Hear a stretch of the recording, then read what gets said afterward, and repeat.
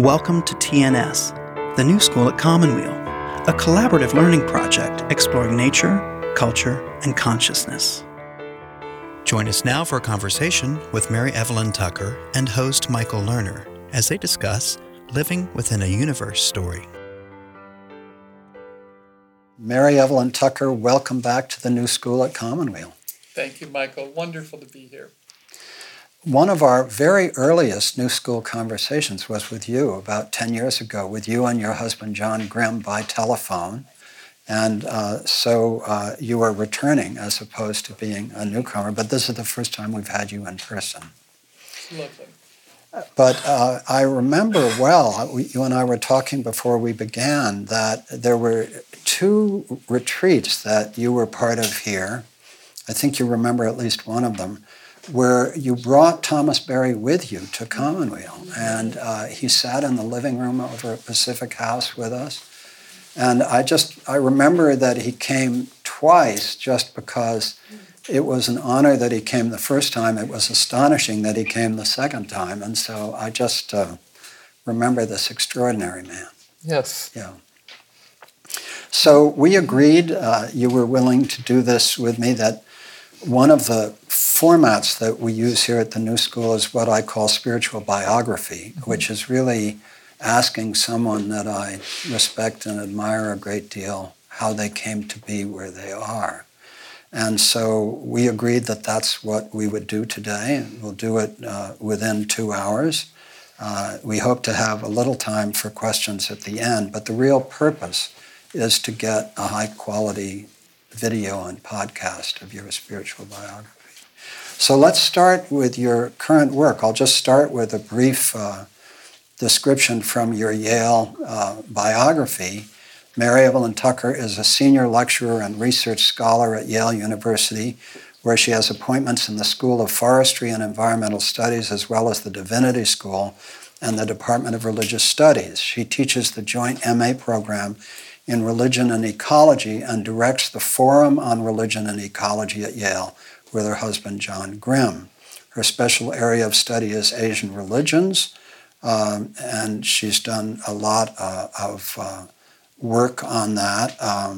Her concern with the growing environmental crisis, especially in Asia, led to her to organize with John Grimm a series of 10 conferences on world religions and ecology at the Center for the Study of World Religions at Harvard from 95 to 98.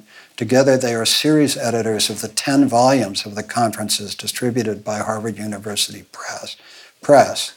And after the conference series, she and Grimm founded the Forum on Religion and Ecology at a culminating conference at the UN in 1998. They now direct the forum at Yale, where they also teach religion and ecology. And then a whole set of books that you have done together or separately. Tucker and Grimm studied world religions with Thomas Berry in graduate school and worked closely with him for 30 years. They are the managing trustees of the Thomas Berry Foundation. Tucker edited several of Berry's books, The Great Work in 1999, Evening Thoughts in 2006, The Sacred Universe in 2009, and with Grimm, The Christian Future and the Fate of the Earth, 2009, and Thomas Berry Selected Writings on the Earth Community, 2014. And you've just finished a biography, just sent out the 12 chapters on Berry. But as we were talking, and I knew this lineage a little bit, but I didn't know the sequence. Really, the sequence for you is Teilhard de Chardin, Thomas Berry, Brian Swimme, and then your work with John Grimm. So you have a little, it's not called an acronym, but what's one of those memes that you can remember? It goes Teilhard, Berry, Swimme, Tucker, Grimm, right? Something like that. Yeah, yes. Yeah. So it's a nice little, it's a mnemonic, that's the word I was looking for. Yep. Teilhard, Berry, Swimme, Tucker, Grimm. So that's just kind of a brief capsule for people. So let's start with your current work and the extraordinary commitment you've made to this marvelous book, Journey of the Universe, as well as the film about it. I want to start with a very specific question. I think this book is just so elegant. It's so beautifully done, and it's this incredible creative, living imagining of the universe story as a story filled with wonder and awe that can be equally read by people of a spiritual or religious orientation, but also completely secular people who find awe in completely scientific and secular ways. How long did it take you and Brian Swimme to write this book? Well, the whole project, the film, the book, the conversations, curriculum, website, took 10 years. Right. So but the book was the starting point in a lot of ways, although it was the script for the film and the book. Uh-huh. So those are slightly different, actually. Mm-hmm. But that took many years. Yeah. Yeah. And but I think you've described it beautifully, that Journey of the Universe is an effort to bring us into this deep time, this evolving universe, the sense we're part of something unfolding, containing us, supporting us, and in many ways very new in its scientific iteration. Of course, traditional peoples and all world's religions have cosmologies of origin and unfolding and where we belong, how we got here. But so the writing of this was an attempt to take the best of modern science, if you will, the best of evolutionary understanding that we have had. And that's, again, I keep wanting to emphasize, fairly new, but to take that and fuse it with, marry it with a poetic and imaginative sensibility. So every chapter has a scientific idea, but a metaphor so that the human mind can enter into it.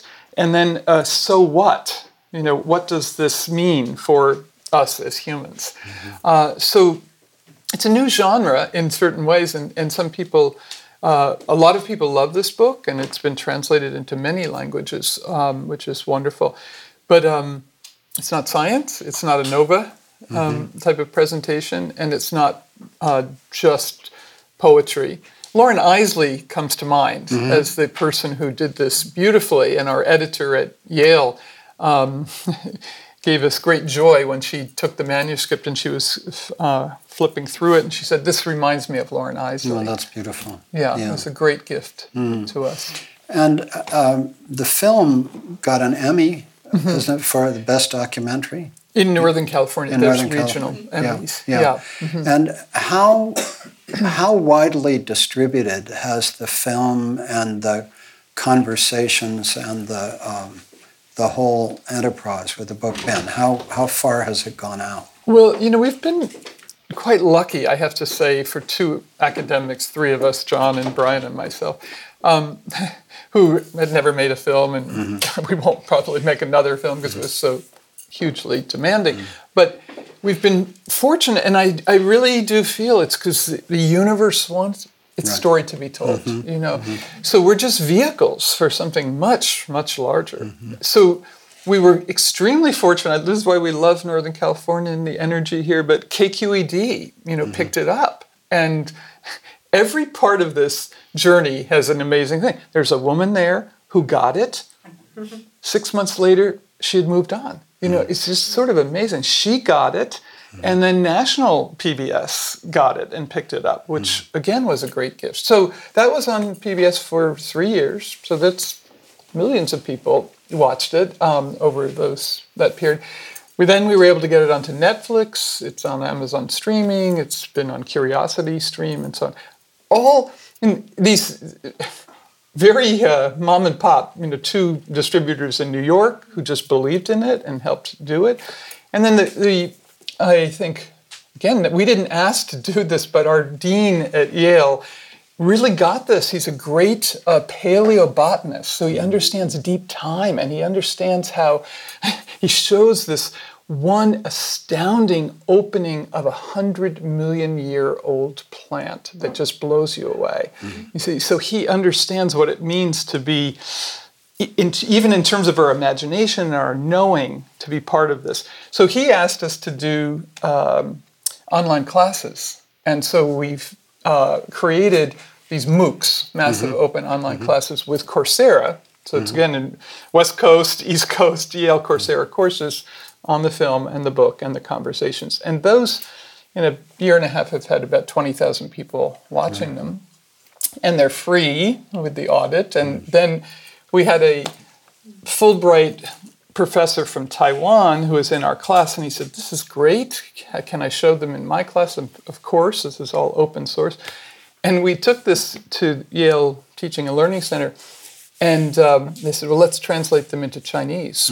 So they've translated these courses into Chinese, and the film is dubbed as well. And so little by little, but I think we're going to make an even further effort, just to invite people. This is an offering for our moment, our planetary crisis, and just to invite people into it more and more.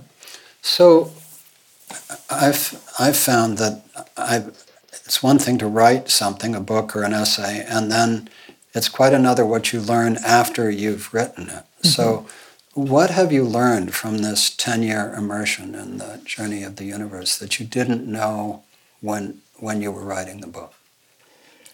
That's a great question. And I should really back up and say for Thomas Berry and Brian Swim to write the first the first book, the Universe Story book that came out in 92, that took 10 years. Because Brian had to learn the science. He's a scientist of the early universe, but he really spent a great deal of time here in the Bay Area with other scientists learning this process over time. So that's a gift beyond measure.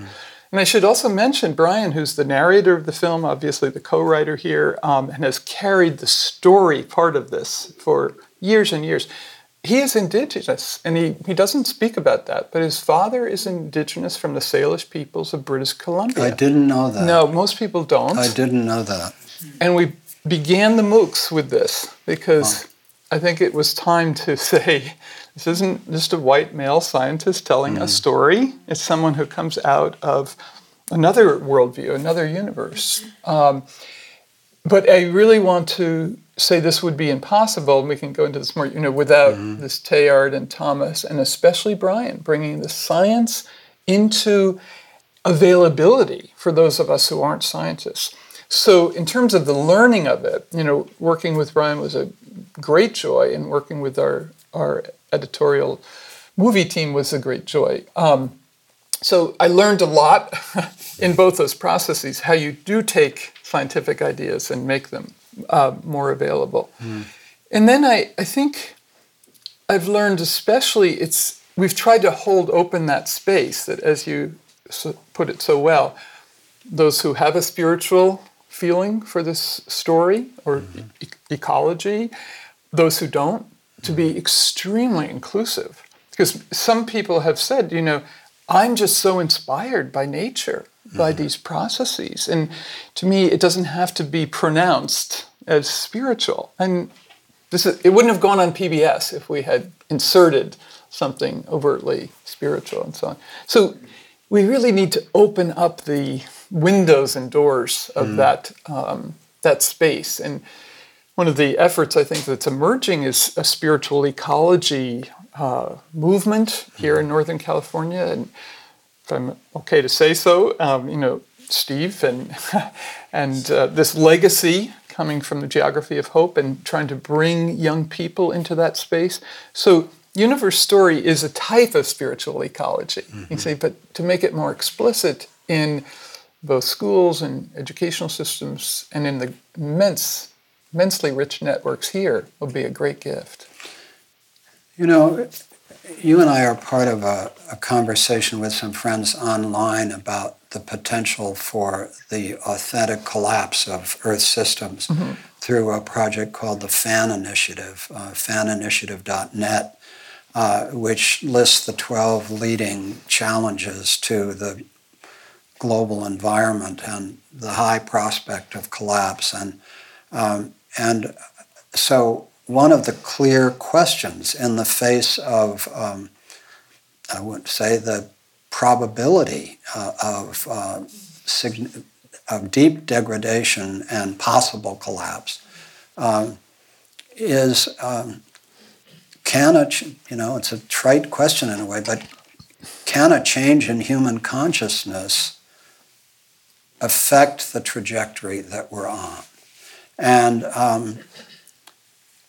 that's a very debatable question, whether a change in human consciousness is possible. And if it is possible, can it deflect the trajectory? But into that mix comes the central question of whether science and spirituality merging into a single narrative, the journey of the universe, can actively co-create a consciousness that can do that. I mean, one could say that what is at stake in the journey of the universe is that it's one possible answer to the question of whether science and spirituality coming together to tell the universe story can in fact shift human consciousness. And if it shifts human consciousness, is it possible that that will shift the direction of a profoundly tragic trajectory that we seem to be on? That's the question. Right. It really is. Yeah. Right. So, and that's the hope. Right. And as you've said eloquently in your latest essay, Havel has this sense of hope. Yeah. And it's different from optimism. And it's very deep and sometimes inchoate. We don't always express it well. But I think in the people I meet here and in many parts of the world, that hope is very much alive. And it is so alive with our students. I feel immensely blessed to have these very bright, the Yale undergraduate students are beyond scary smart. And the students in the environment school and divinity school, very, very perceptive. And they have not given up. And that is who we need to be in touch with. I like to speak of an intergenerational handshake. If we can inspire them and share our deep concerns, we haven't made it easy for them, but their creativity is astonishing. Even like with this Journey of the Universe, we've just finished a 6-week course, or they watch these things online, we meet in class, and the students are so excited. Like one wants to do Instagrams to help get the MOOCs, elevated and things like that. But they have ideas across the board: fishing, forestry, endangered species, water issues. And they are working around the world, these students. And they have been around the world before they come to this is the oldest environment school in the country, and they've had amazing experience before they come. So I really do feel if we can ignite that energy in the next generation, and that's what Teilhard was about, the igniting of energy for this to go forward. So we are in E.O. Wilson likes to speak of it, the Harvard scientist and so on, that we're in this hourglass of going through a period of extinction, a period of loss, a period of trauma, tremoring, but that the FAN project is exactly identifying with that process. And I think it has so much to offer because it's putting forward, as many people are, we're in a moment of breakdown, but to break through. And I think that is the hope. And it's also why seeing the long-term evolutionary processes of universe history, Earth history, and human history gives us a trajectory, an arc of time that we can relate to, breathe into, get resilience from, and so on. So I'm not minimizing that this is easy, that there's not tragedy all around us, and that we nonetheless have to breathe in not just urgency and the freneticness, but deep time, change, well beyond our lifetime. I agree with that. And one of the things I think we also have to be careful about, a friend of mine pointed this out to me, is to distinguish the, quote, decline of the West from the ecological issues. In other words, the West right now, the older generation of the West, feels this profound sense of foreboding about everything. Then, as you point out, there's a whole younger group of people who are much more hopeful, much more hopeful, and as you point out, actively working on it. I mean, I think that's the difference. I've always said that the millennials are the generation I've been waiting for, because they share values with, my age cohort, but they're much more practical, and they want to go do it. And it's not about ideology or theory. It's about, what can we actually do? Right. So I find that hopeful. The other thing I find very hopeful, which you know a good deal about, is that in China, the idea of creating an ecological civilization in China is a really big deal there, from the top down, and a tremendous amount of work being done. And the Chinese, to a significant degree, are quite hopeful. Yeah. And so, you have these very different mindsets, and it's so easy for us, situated, some of us, as older people in a, quote, decline of the West mindset, combined with the ecological, potential catastrophe, to see that as a global perspective. Whereas if we recognize that younger people are more hopeful, that people in other countries can be more hopeful, and that China is really going for this, And so it just gives us a more of a sense of balance, I think, about. I couldn't agree more, and I think we're in our American bubble, to tell the truth, and the news doesn't break that, for so many reasons. And again, it's why I feel very grateful for the international conferences and the travel I've been able to do over 30, 40 years, because I first went to Japan 40 years ago, 73, 74, and it changed my life. And so Asia is a huge part of my life and consciousness. And many times to China, because Confucianism is my first area of study, and so on, which we can talk about. But I really appreciate that you're putting eco-civilization into this conversation, because, as you've said, it's in the Constitution of China that there is a right to a healthy environment. Of course, we know it's also in the Constitution of Bolivia and Ecuador now, rights of nature. But we're talking well over 1 billion people. China and India will change the face of the planet. They already are. Our oil, that's going to China, tar sands and so on. So it's on the very highest level. Xi Jinping, with incredibly authoritarian problems now, but speaks about this all the time in the party. I've been to many conferences that are both NGO, academia, state actors, so to speak, that the whole focus is on this. Now, there's a piece of it which can be wrapped up in ideology, like all aspirations for change, but the Chinese know they are up against absolute limits. You cannot breathe in Beijing. There was a huge television journalist film on, it was about 2 years ago, Under the Dome. 30 million people watched this. You can still get it here. It was shut down after maybe 3 or 4 weeks. Under the Dome. And it was a woman journalist holding her baby up to the window saying, I can't take my baby outside. Riveting. People in the audience are just like this. And she goes through then all the facts. This is connecting to environmental health, clearly, and so on. Riveting. The Chinese know. And our sense, we got the Paris Accords for climate change because China came on board with the U.S. And that was a tremendous effort of Kerry and our whole team there in Washington. And then India came on board. We've got to think internationally for these problems. Absolutely.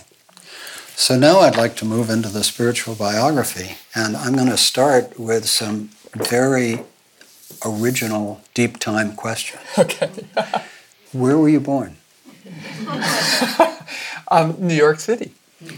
And what kind of family did you grow up in?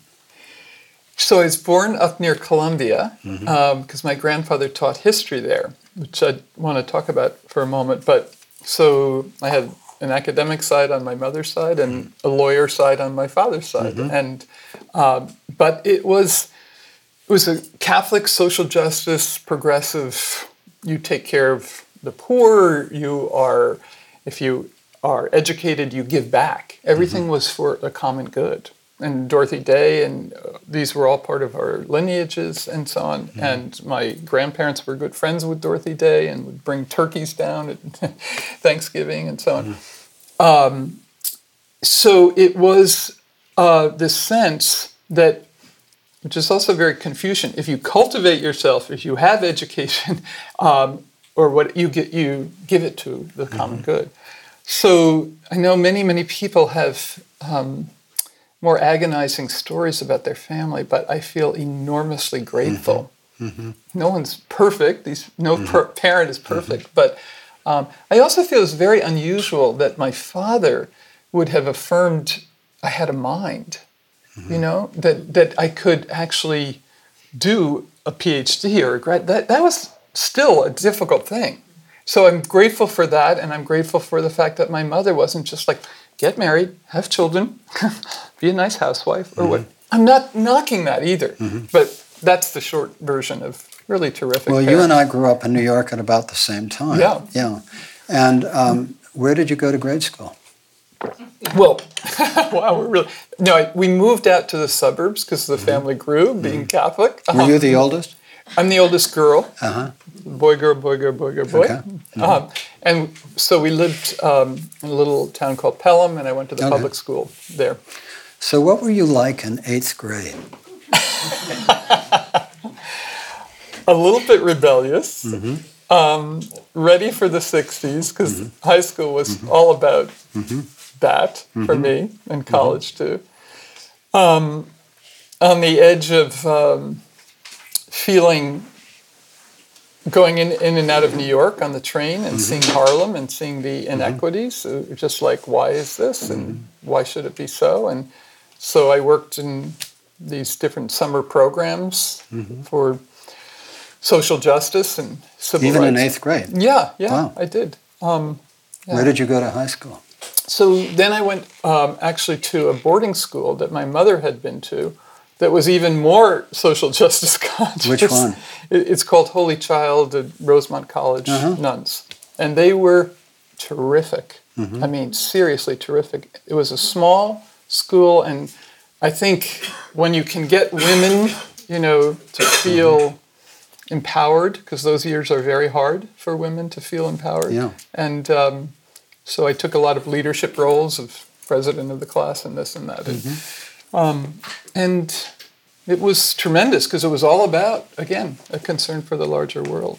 So how deeply did you buy into, or did your parents buy into, the Catholic trip, for want of a better word, beyond the Dorothy Day social justice dimension? In other words, I have many Catholic friends who have been through this, and as you know, Catholicism is a deep interest of mine.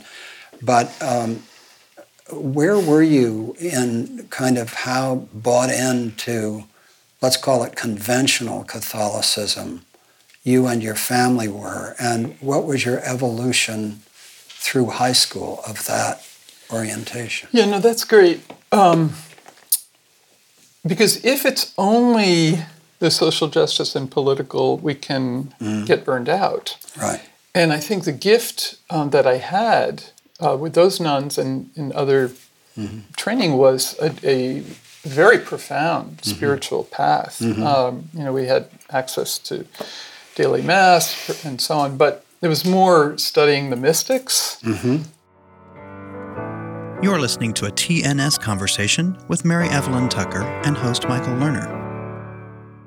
It was a very intentional path through a tradition that is enormously rich, as we know, in that area.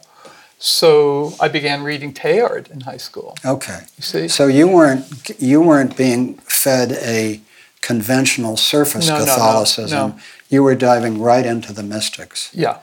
And Yeah. did you have a taste for the mystics? Totally. Okay. Oh yeah, I swam around there. Okay. Dived deeply. All right.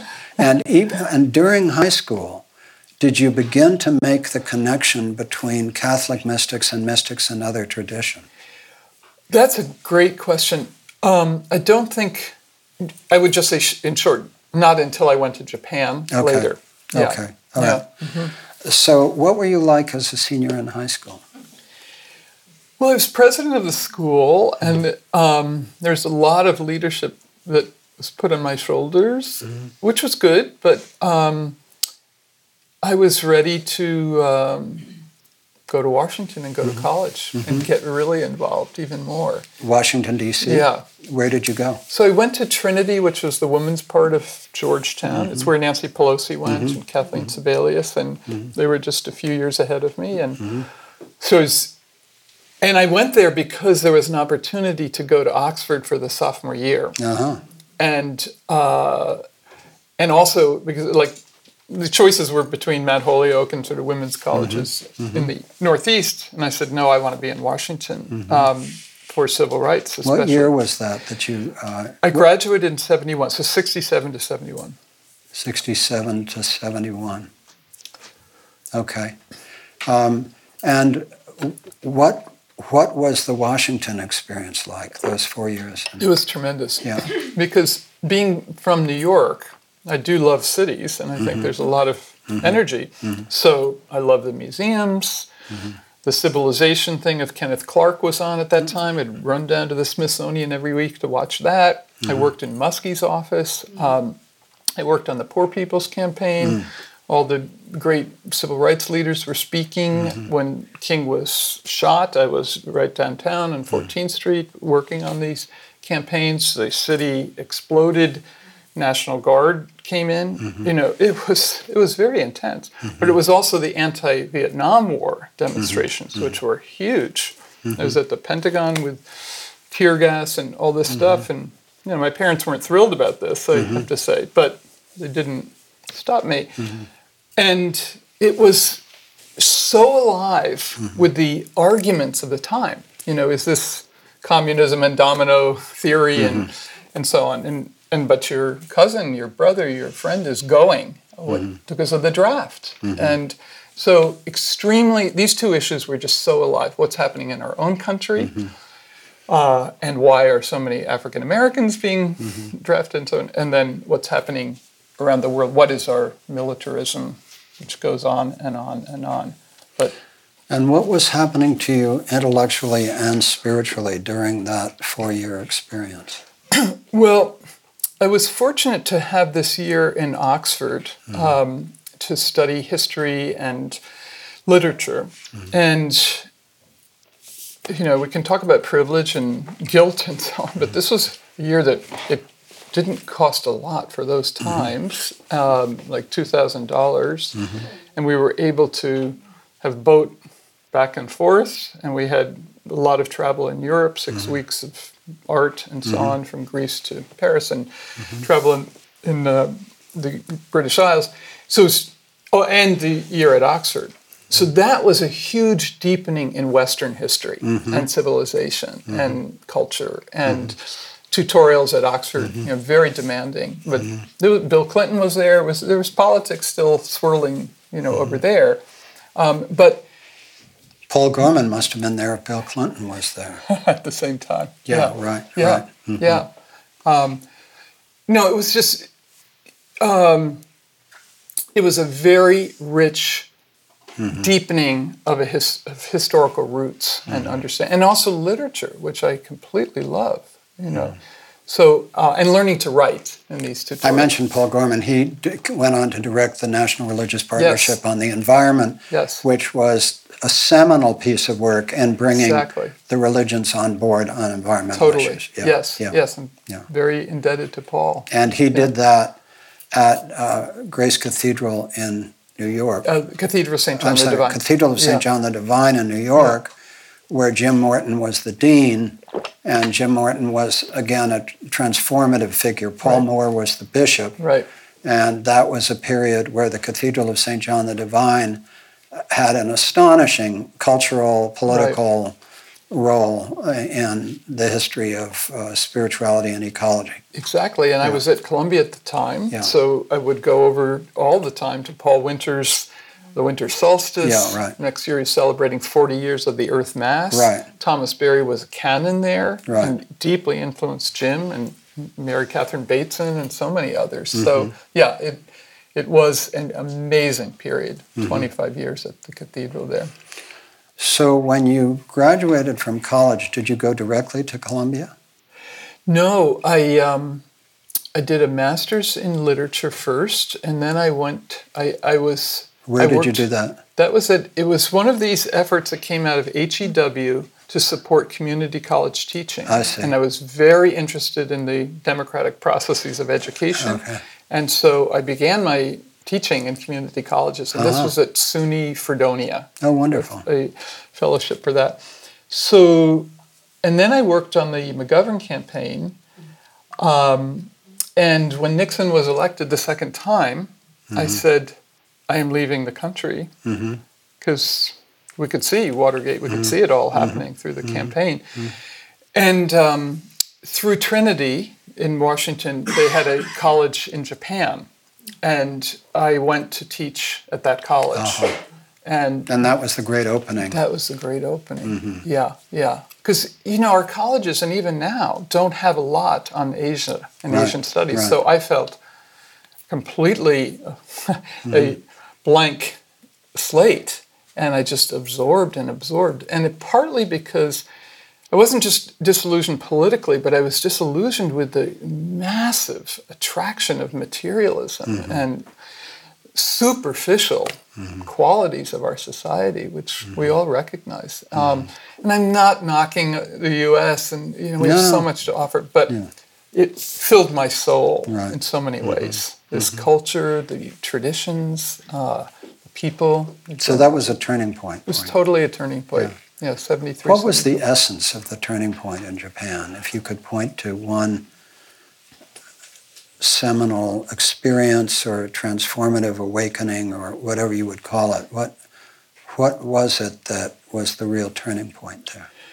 Yeah, and there'd be more than one. Well, yeah. give us several. Yeah. Yeah. So, one was I deeply immersed myself in Zen. And so I did a lot of meditation, and there was this one beautiful experience in Kyoto. I would go to Kyoto every weekend because the university was fairly close on the bullet train.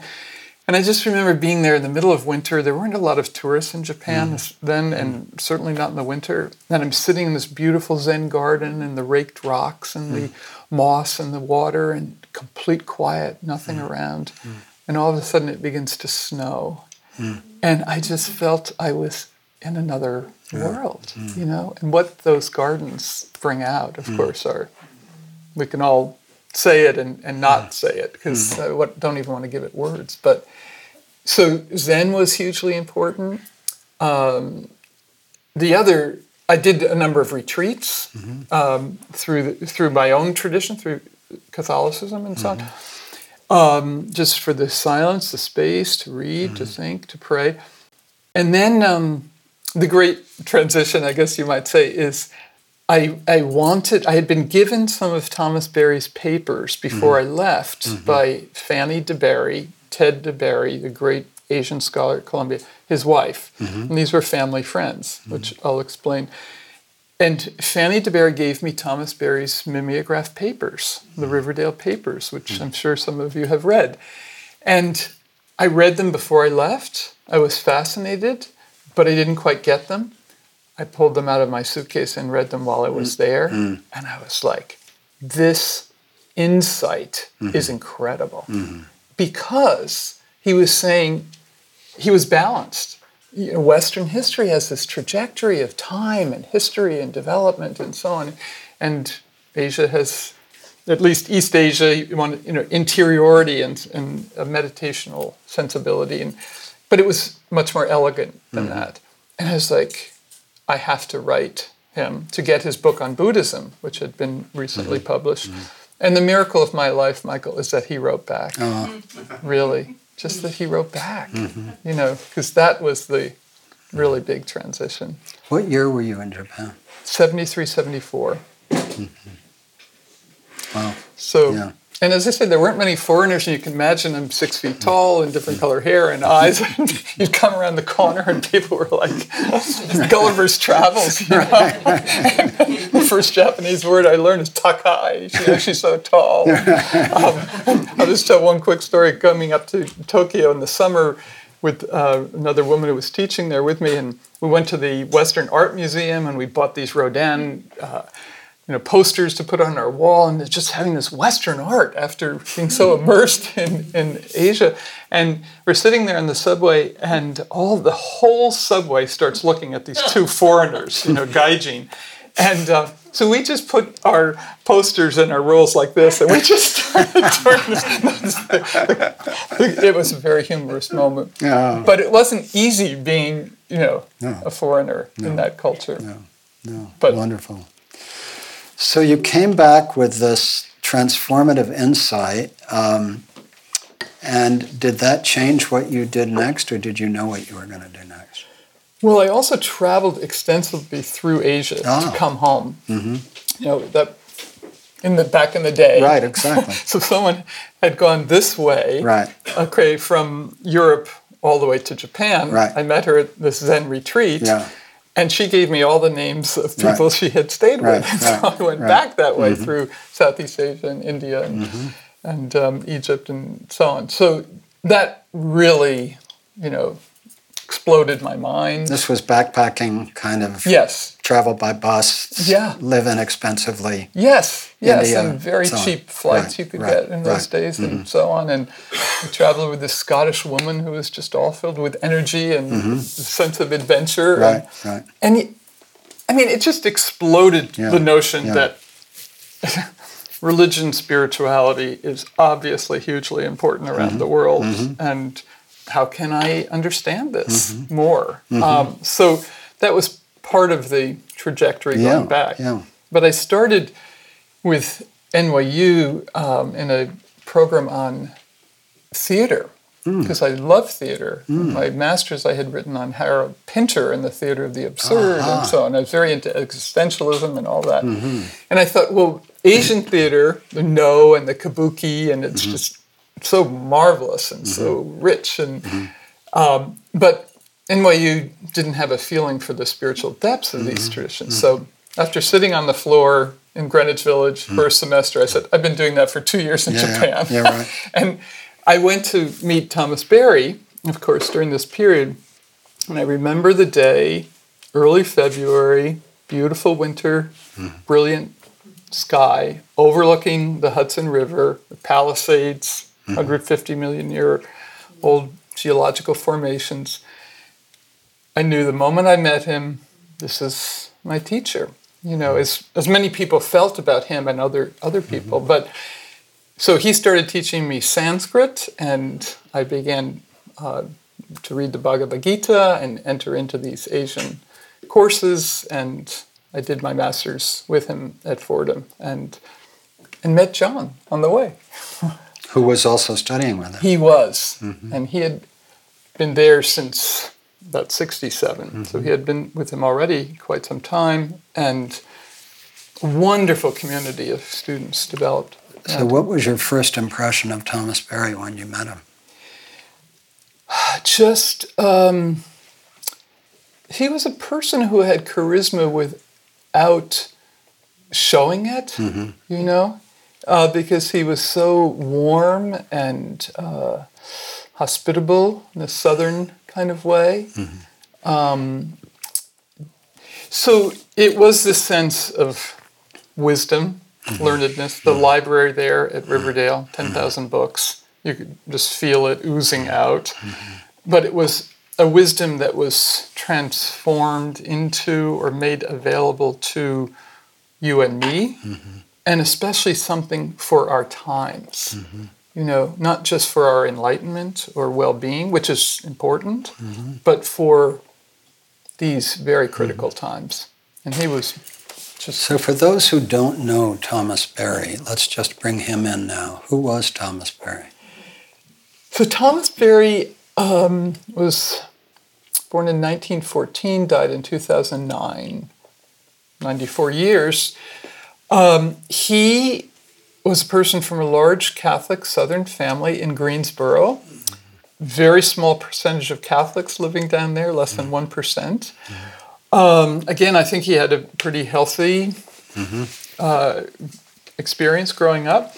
But his father really made him independent in a way, and he was very independent as a child. He entered a religious order because he knew he needed a place for contemplation and thought. And he entered a Passionist order, which is not like a Jesuit, a teaching order, it's a preaching order. And that had its challenges over many years because he was so brilliant. And he eventually was able to get a PhD at Catholic University, and he went to China in 1948, which transformed his life, with Ted DeBerry, this professor at Columbia, who's really the grandfather of Asian studies, who just died this past summer at 97, still teaching at Columbia. These two were friends for 60 plus years. They helped establish Asian studies at Fordham and at Columbia. But Thomas Berry went beyond just the study of the history of religions, which was the program he created at Fordham that was astonishing. Because he said it's not only human history, but earth history and universe history. And so in 78, a little 3 years after I met him, he did this new story essay that was a watershed, breakthrough moment. Was he influenced by Teilhard de Chardin? Very much so. And in 1964, the first Teilhard conference, Teilhard died in 55, 1881 to 1955. His works weren't translated really until 1960 into English. 64 was the first Teilhard conference in the US. Thomas gave a keynote talk called The Threshold of the Modern World that blew people away, standing ovation. Teilhard was a huge influence. He was appreciative but also critical, which was also very helpful. In which sense was he critical? Well, he felt, so Teilhard had this evolutionary perspective, energy and matter over time and so on, but he also felt Teilhard was overly optimistic about technology and science as a techno-fix kind of thing. And Teilhard, even though he lived for many years in China during the war and was a paleontologist there, didn't appreciate Asian religions and culture and so on. And that's partly a function of the time. There's no truth in other religions until Vatican II. So those were some of his limitations. But nonetheless, the Teilhardian influence, and by the way, the beautiful essay on the cosmic sensibility of Teilhard that was written in World War I when he's a stretcher bearer. And he is seeing out of tremendous destruction and suffering, nonetheless, something's emerging, something's calling us forward. And that's what attracted me to Teilhard, that he had a really powerful understanding of suffering and tragedy. So you were reading Chardin before you met Thomas Berry? Yes, I started in high school and, of course, didn't really understand him fully. He's very complicated. But I did really dive deeply into him in Japan. And I started with things like the letters. Letters are so fantastic, right? And he wrote letters to his cousins and family members who were suffering. The Making of a Mind is a really beautiful book. And then there's just a very short book called How I Believe.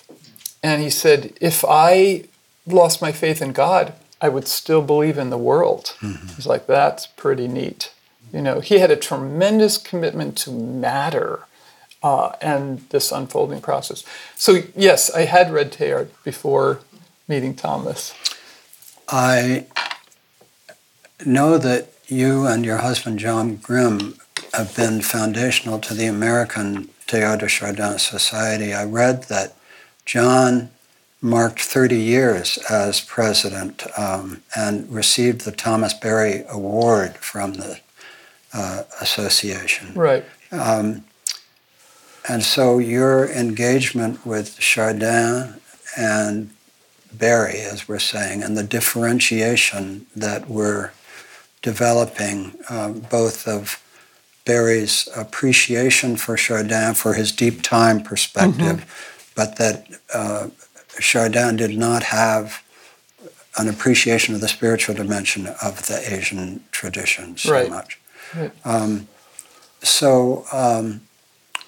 I'm just reminded that for me, part of the Barry story is that our friends Fritz and Vivian Hull up at the Whidbey Institute were also seminally involved with Barry and involved in, I think, the first conference up there. I don't know if you were there. I wasn't, but I know about where Jerry Barry presented, and now there's a Thomas Barry Hall at the Whidbey Institute, which is where all their gatherings take place. Right. So for me, since I spend about 3 months of the year up on Whidbey Island, I'm very connected to that dimension and have done a spiritual biography with Fritz Hull also. And wonderful. who co-founded the Whidbey Institute and was also part of this movement in ecology and spirituality that we're talking about.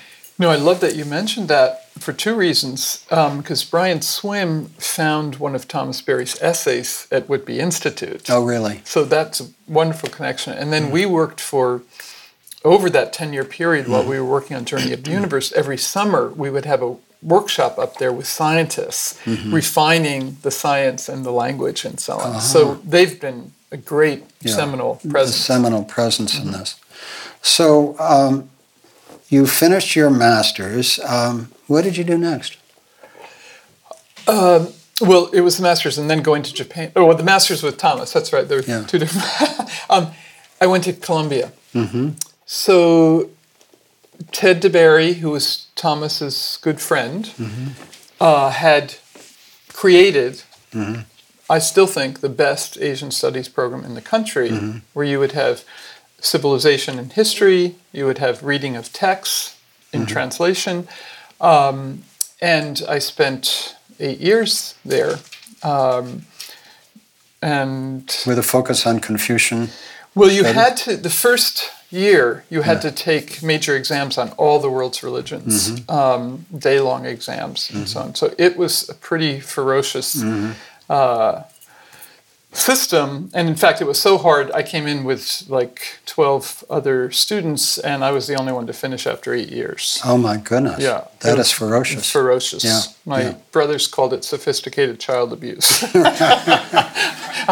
But it was ferocious. Wow. Yeah. I could not have survived it without Thomas Barry, without John, friends, family in the area. It was very, very hard. Wow. But we could not have done the Religion and Ecology project at Harvard without that depth understanding of the traditions. And then what I had to do for my dissertation was take a Japanese text, translate it, annotate it, introduce it, comment on it, and so on. And so that took many years with a great Confucian Japanese thinker. I did one of those that was published a little bit later, and then another translation that took me 25 years to finish. Wow. So these were partly because, you see, we don't have enough translations, especially on the East Asian traditions of Taoism and Confucianism and Buddhism even. We have more on India than we do on East Asia. So DeBerry created this huge translation of Asian classic series, which has been a great help for these studies. Yeah, and that's a story in itself. Absolutely. Yeah. So what was happening to your own sense of religious identity as a born Catholic who wasn't doing surface Catholicism, had dived into the mystical tradition in high school? Did your engagement with Catholic mysticism continue to deepen throughout this whole period, or did it begin to move into other traditions with your exposure to Japan and the trip around the world and so forth? At what point did you, if ever, you begin to ask yourself whether your Catholic identity was a sufficient holder for your expanding sense of spiritual experience? Mm-hmm. Well, Thomas Berry liked to speak about like a rose window, where the center is a tradition that you might come out of it, and then the flowers are other traditions that are part of that. So, as I say, I've been fortunate to come out of a healthy Catholicism, which might be rare, unfortunately, I don't know. But I think I didn't, I mean, Hildegard of Bingen, things that came out later, of course, you're reading that, and what Matt Fox did with creation spirituality is great. What Richard Rohr is doing with the mystics right now is great. But Teilhard became my bass note, pretty much. And that was true for Brian, too. And so this little association, I've been vice president, Brian's been vice president, too, so we're carrying that lineage forward. And it's just 50 years old, and as I say, for 30 years we've been running it, but for 30 years we've also been trying to take that Teilhardian vision into the Berry perspective that we need to tell this as a story, and so on. So, but I think the sacramental quality of Catholicism, you see, is what does resonate.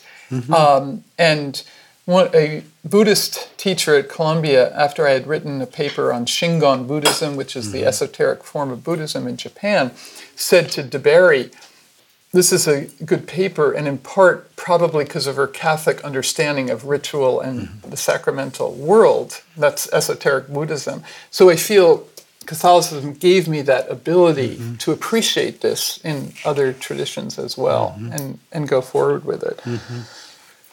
Just as a sidelight of a certain kind, we haven't talked about Thomas Merton.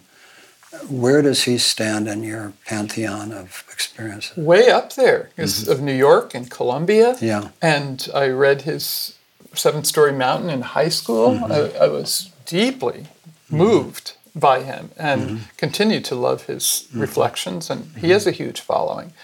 And of course, he was also against the war and for civil rights, the Vietnam War and civil rights and so on.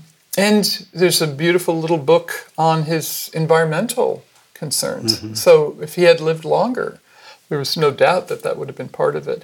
And he was already into interreligious dialogue, especially the Buddhists, when he died in Thailand. He was at a conference along those lines. I've been reading his letters from that last journey, an extraordinary, Yes. before his death. Yes. An extraordinary piece.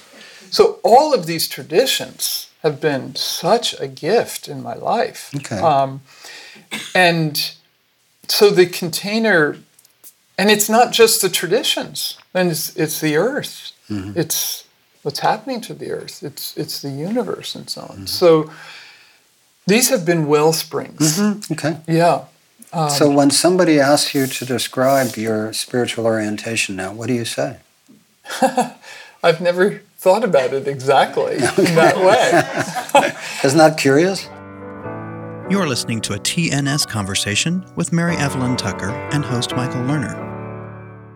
Well, I mean, one would think, as one of the world's leading historians of religions, who's done 10 volumes on the world's religions and has done, has been seminal to Thomas Berry's work and to holding Teilhard de Chardin's work, and you never asked what you consider yourself? No, but here's the thing.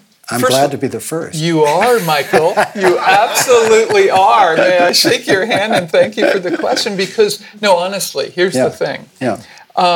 First of all, it's not that I'm not self-reflective on it, but I'm not publicly. No, I understand. Ever. No, of course. Serious? No, but this is the first time I've ever even talked about most of this. Thank you. And I trust you. I value this community. Yeah. I value Commonweal.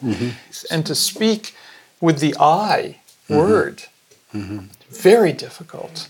And it's very difficult for a woman, in case you didn't notice, to speak with the I word. You see, to own your space. And that is something I do want to do, and I welcome this threshold moment. Thank you. I'm honored. It's I'm very grateful. And I'm grateful to all of you here, I'd love to hear your stories too. We tell stories. And with so great we can skill, grow. you didn't answer the question. Oh,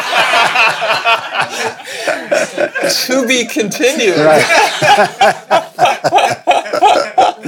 I love that. No, I mean, when people ask me, and I say this lightly, but I say I'm a Jewish, Christian, Buddhist, yogic Sufi with Taoist influences. That's my line. I love it. But what I mean by that is that in the course of my searching, my father was Jewish, my mother was Christian, and she considered herself, by the way, a secret Catholic, and Jim Morton was her confessor. I love it. Because when she married my father, she bought into a completely secular, progressive sort of social democrat worldview, which is the one I grew up with.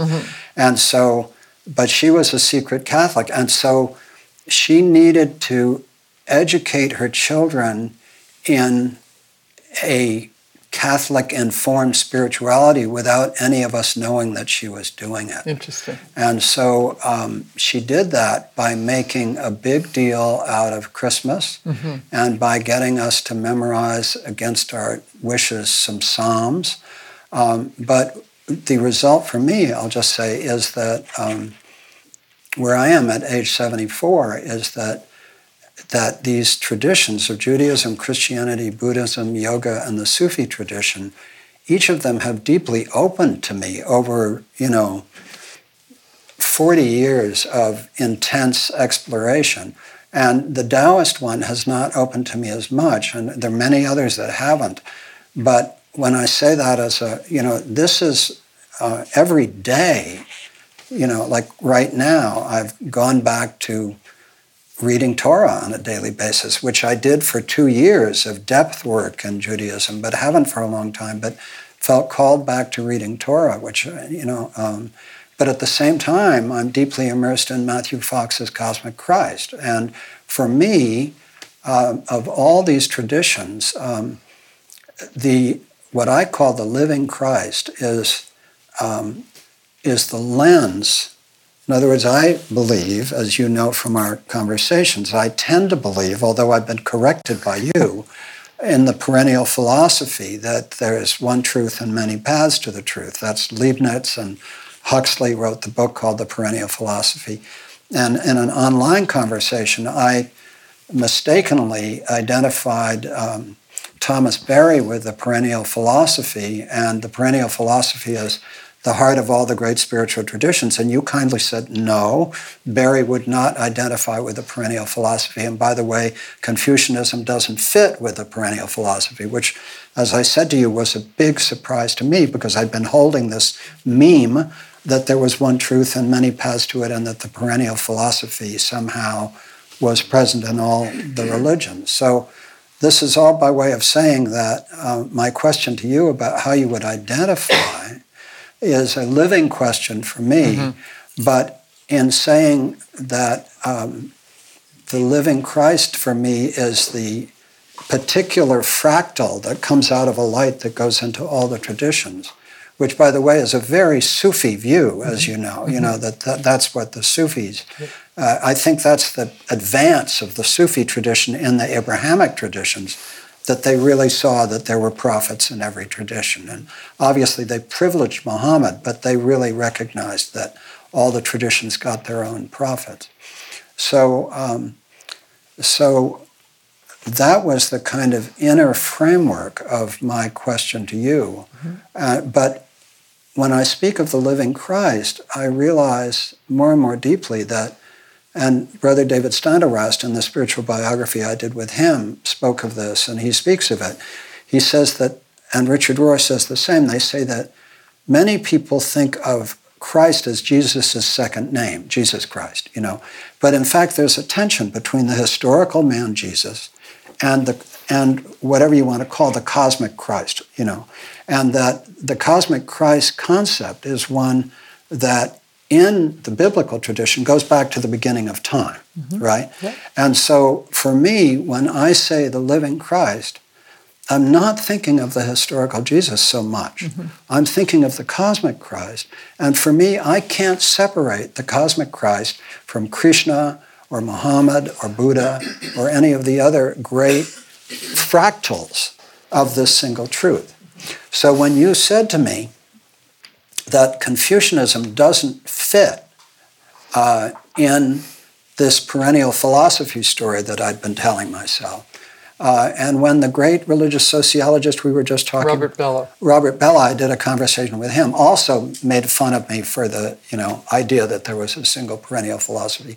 And when he did it, I kind of danced around it, but when you did it, I thought, I've got to give up this meme, And that was a big deal for me, And to be honest, I'm still wrestling with it, because I think what I would say is maybe the perennial philosophy is not at the heart of all the traditions, but they are all different at the mystical levels. They are all different expressions of the experience of the numinous and of expressions, I would say this, I'd be curious, of, a shared, I like to think that there's a shared experience. I like to believe that. I know that as academics who differentiate, you may not believe there's a shared experience, and that's okay with me. But anyway, I'll stop there. That's just like a little extended riff on my question to you. Well, I appreciate your journey, Yeah. and I appreciate the depth of it, Yeah. the sincerity of it, the rigor of it, and many, many people, I think, are on their journeys, right? In various ways. And so I want to affirm that and the plurality of that and so on. I will say the cosmic Christ of the universe is a Teilhardian idea. It's very much, and this is where I actually want to move to the sacred dimensions of the universe. You see, that's where I rest my spiritual journey. Right. You see? And the traditions have informed that, but I don't stop with the traditions. That would be one way of saying it. So that all the traditions have had this rich, long, riveting journey themselves to express something and to change over time. And what we're trying to do in the religions and ecology is evoke them, midwife them, into relationship with the mystery and complexity of our Earth and universe systems. And that is a spiritual ecology. That's your resting place. Very much so, yeah. And I accept that as a beautiful resting place. I mean, I think one, in the Gita, there are three great yogas wrestling for supremacy: the yoga of love, bhakti yoga; the yoga of wisdom, jnana yoga; and the yoga of service, karma yoga. The Gita tells us that the greatest of those three is the yoga of love. And what it says specifically is that it's easy to get lost in the yoga of wisdom. It's an arduous path. Right. And I think that one of the things that the traditional religions give us in various forms is a personalization in the Buddha or the Christ or something, that some human being to relate to. And when I think I would love to experience the journey of the universe as my central spiritual home, because it's so clearly true and there are so many good things about it. But I miss that personalization that I think most of the religions give us. Okay, but there's two things here. Yeah. Not all the religions Give us that. Yeah, because this is why I want to just talk about Confucianism a little bit. Yeah. But then also return to, or maybe punctuate it here, the Teilhardian vision of the interiority of matter, of matter and energy, spirit and energy evolving over time, is a profoundly spiritual journey. With, for him, a cosmic Christ infusing the whole universe. You can take this from a logos principle in John's Gospel, that there is an inner ordering principle to all reality. That's from the beginning of time. Oh, I like that. Okay, that helps me. The beginning of time that has a historical presence and manifestation, as you've just said, in Jesus, but throughout this unfolding universe. I would say There's something sacred evolving. Oh, See? I agree. There's something sacred. How does the Confucian tradition personalize itself In the human in the order. human? Right. So this is why I like to. We generally speak about the world's religions through the lens of the Western religions. Right. And I like to say there's West Asia, Western religions, there's East Asia, Confucianism and Taoism and Buddhism, and there's South Asia, Hinduism and Vedanta and the Gita and so on. But these are very distinct patterns. And so East Asia has a much deeper feeling for the immanental quality of things, for the numinous right here and now, you see. And that, I think, is hugely attractive to me and to many others. And why is it that this is a tradition that's influenced more people on the planet than any other tradition over time and with numbers? So if you take its cosmology, you can say it has a sense of cosmos, earth, and human, right? So something guiding this process, it's called Tien or heaven, but it doesn't mean heaven in our sense, but some cosmological principles. Earth, dynamic, fecund, unfolding. We need to harmonize with it. We need to identify with it. That's the I Ching. That's all of Confucian rituals. Space and time and directions and seasons and so on. It's hugely inflected into China and Japan and Korea. And then what is the human role then in this cosmological universe? It's an anthropocosmic worldview, so that the human completes this dynamic and unfolding process, that human action, we are co-creators, co-evolvers with this process, you see, so that all human action, so the concentric circles then within that cosmology, the human is not an individual, it's always in relationship. Absolutely, relationality is at the center. The family contains that and nurtures it. The society helps it to grow. The next circle is education, hugely important. Politics, nature, and the cosmos. Completely inclusive. You drop a pebble into this pond, and it's rippling and mutually affecting over and over again. One of the key circles, though, is education, meaning not just for a job or a technical skill, but for cultivation of the human to participate in these extraordinary processes right around us at Bolinas and the ocean and the redwoods and the species and the water and the fog and the food systems growing here and so on and so forth. That is the participation, or what Thomas Berry would call the great work.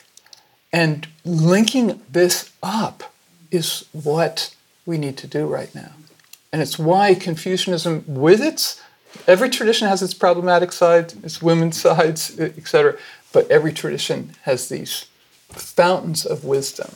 And that is the engagement of relational resonance. We know indigenous peoples have it, but my thesis is on qi. Okay, qi is matter, energy. In the universe, in you and me, you can cultivate it through qigong, tai chi. You cultivate it in healthy food, clear water, systems that nurture the human. So qi is that relational resonance that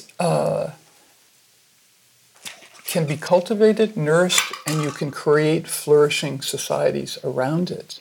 And that is the Confucian vision. And it is a sense, ultimately, of the common good over individual freedoms.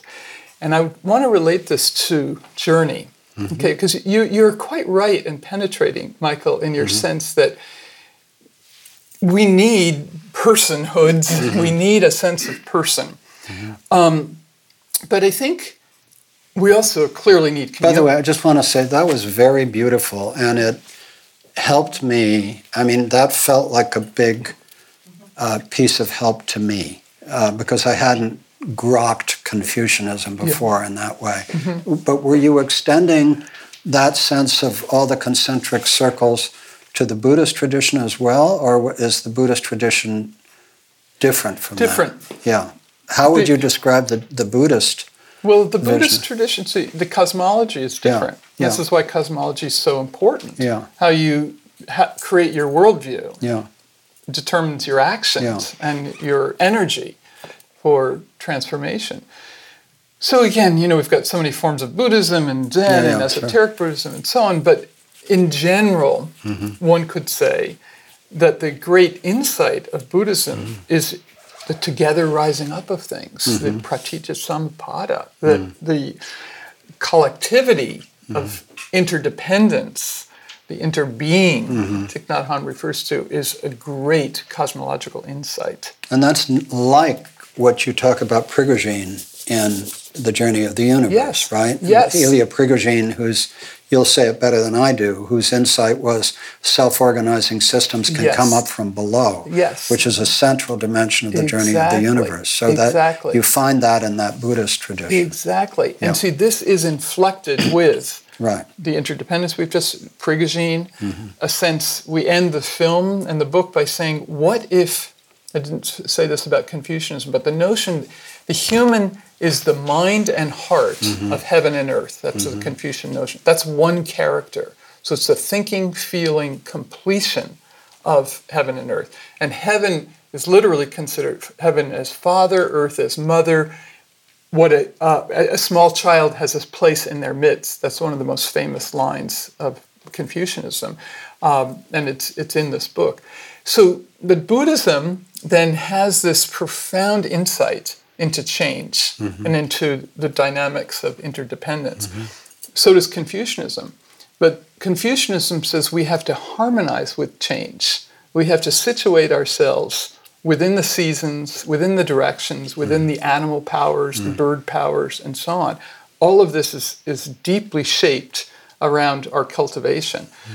Buddhism, by and large, of course, there's a mandala approach, there's a no thinking, clearing the mind approach, there's vipassana, watching things come up and down. But in general, it's to steady the personhood in this changing, dynamic, suffering world.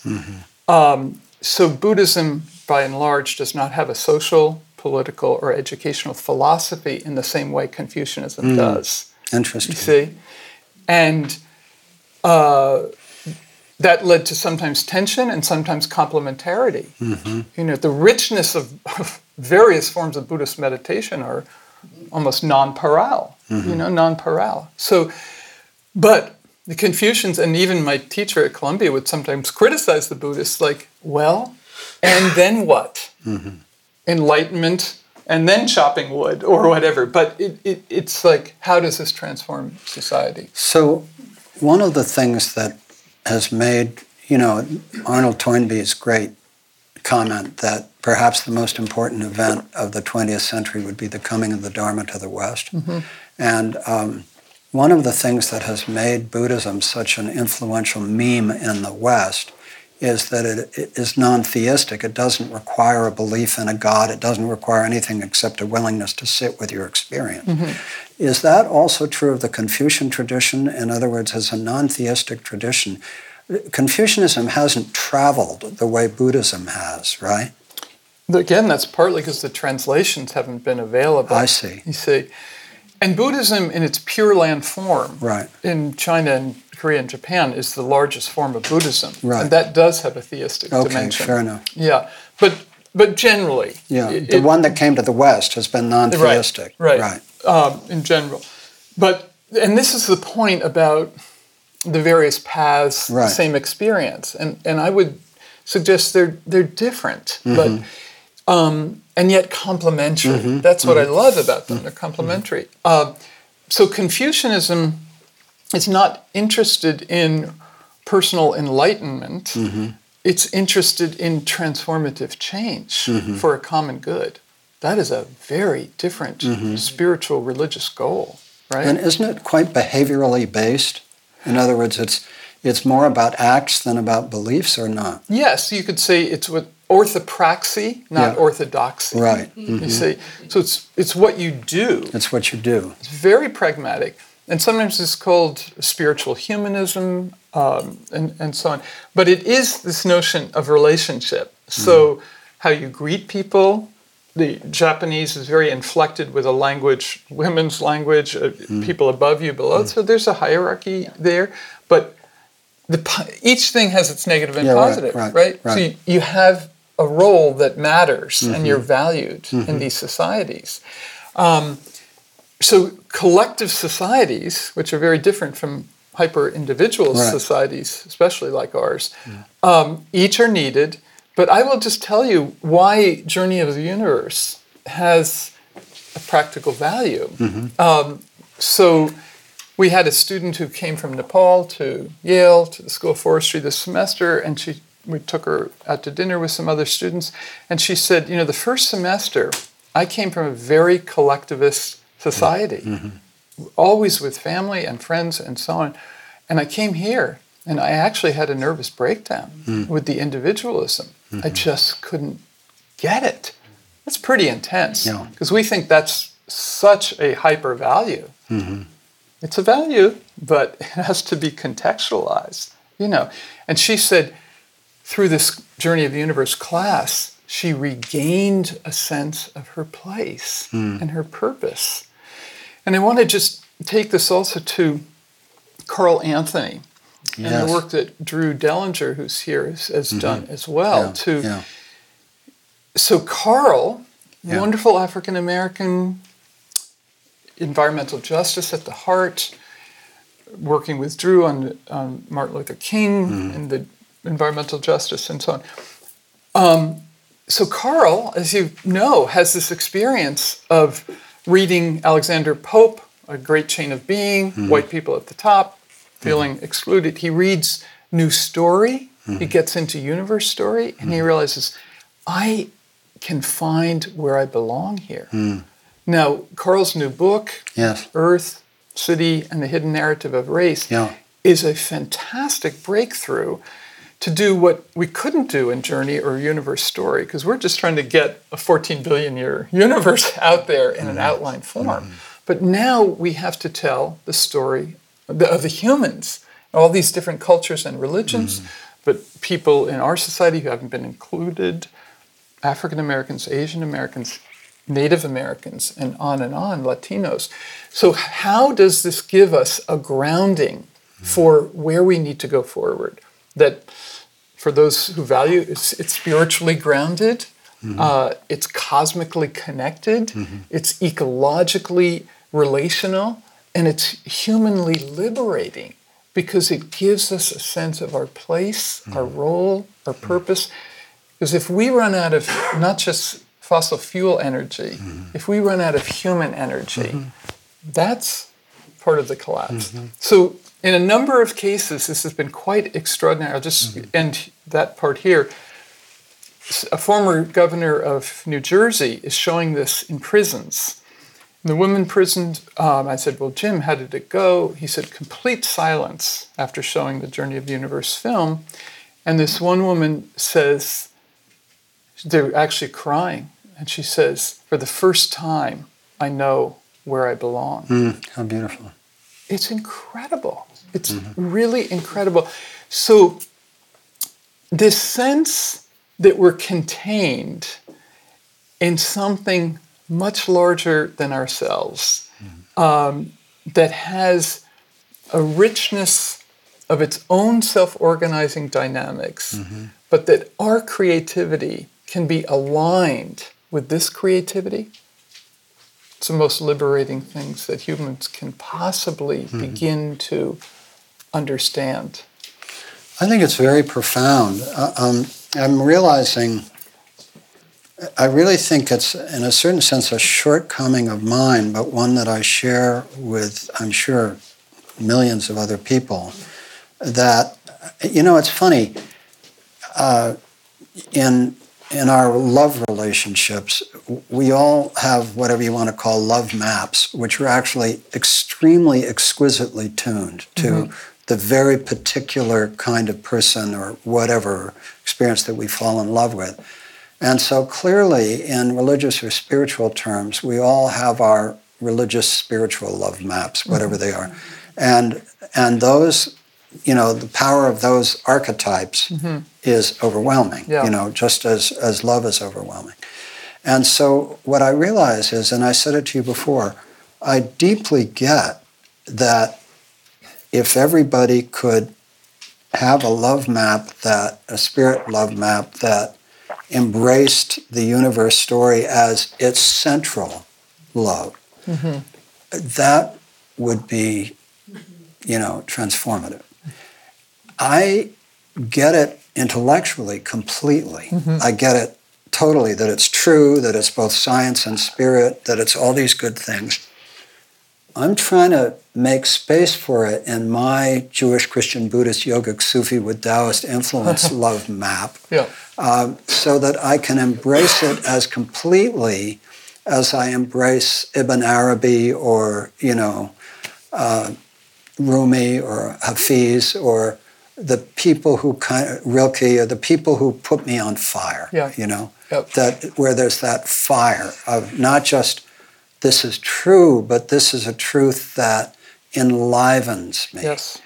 And so I think that my problem is not recognizing that in addition to being true, and true as a story that goes beyond all the traditions, and true as a story that unites us all, it's also a story that does put a lot of people on fire, Yep. And so I'm trying to discover whether in my own religious spiritual love map, I can find the fire for something that I believe is both true, good, and beautiful, right? Those three criteria. Right. But I need to allow it to work on me in a way that it hasn't worked yet. I think it's hugely helpful, what you're saying, because I would say there are millions of people in this this way of being in the world. Right. And again, it's partly why we did the religion and ecology work and this journey of the universe work. But maybe one of the links is the Teilhardian link. Yes. Yeah. Because Teilhard comes out of and yet flourishes in ways beyond the tradition, but is rooted in a language that's very Christian. But the people who are in, when Teilhard, 50th anniversary of Teilhard's death, 55, so 2005 in New York, we had 1,000 people at the UN to celebrate him and his vision, including 200 from France, including the former head of the World Business Council on Sustainable Development, including Camdessu, the head of IMF. His influence on French intellectuals, European intellectuals, profound. And they're among the most cynical people in the world. Yes. Truly, it was amazing. Amazing. And there were things all over the city. John the Divine the next day, Helen Prejean, Dead Man Walking, she gets up there and she says, "We're blowing on the embers of a man named Teilhard." The ripple was incredible, and Brian spoke and so on.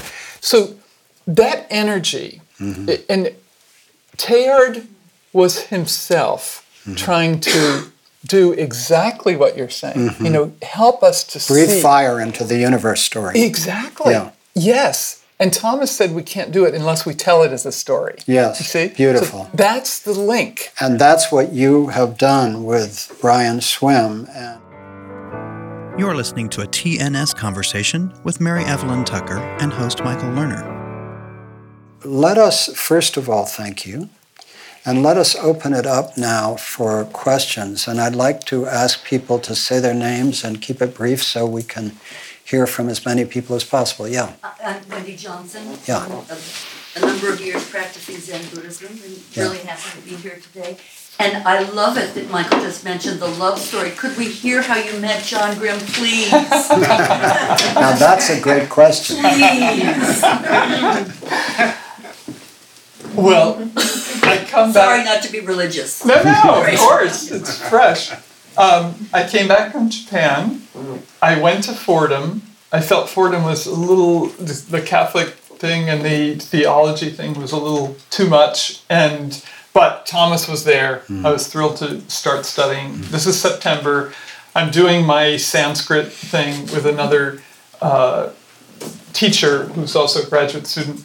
And the door opens, small little office. John Grimm blows into the room, long beard, cut off shorts, his dog Mindy on this long rope.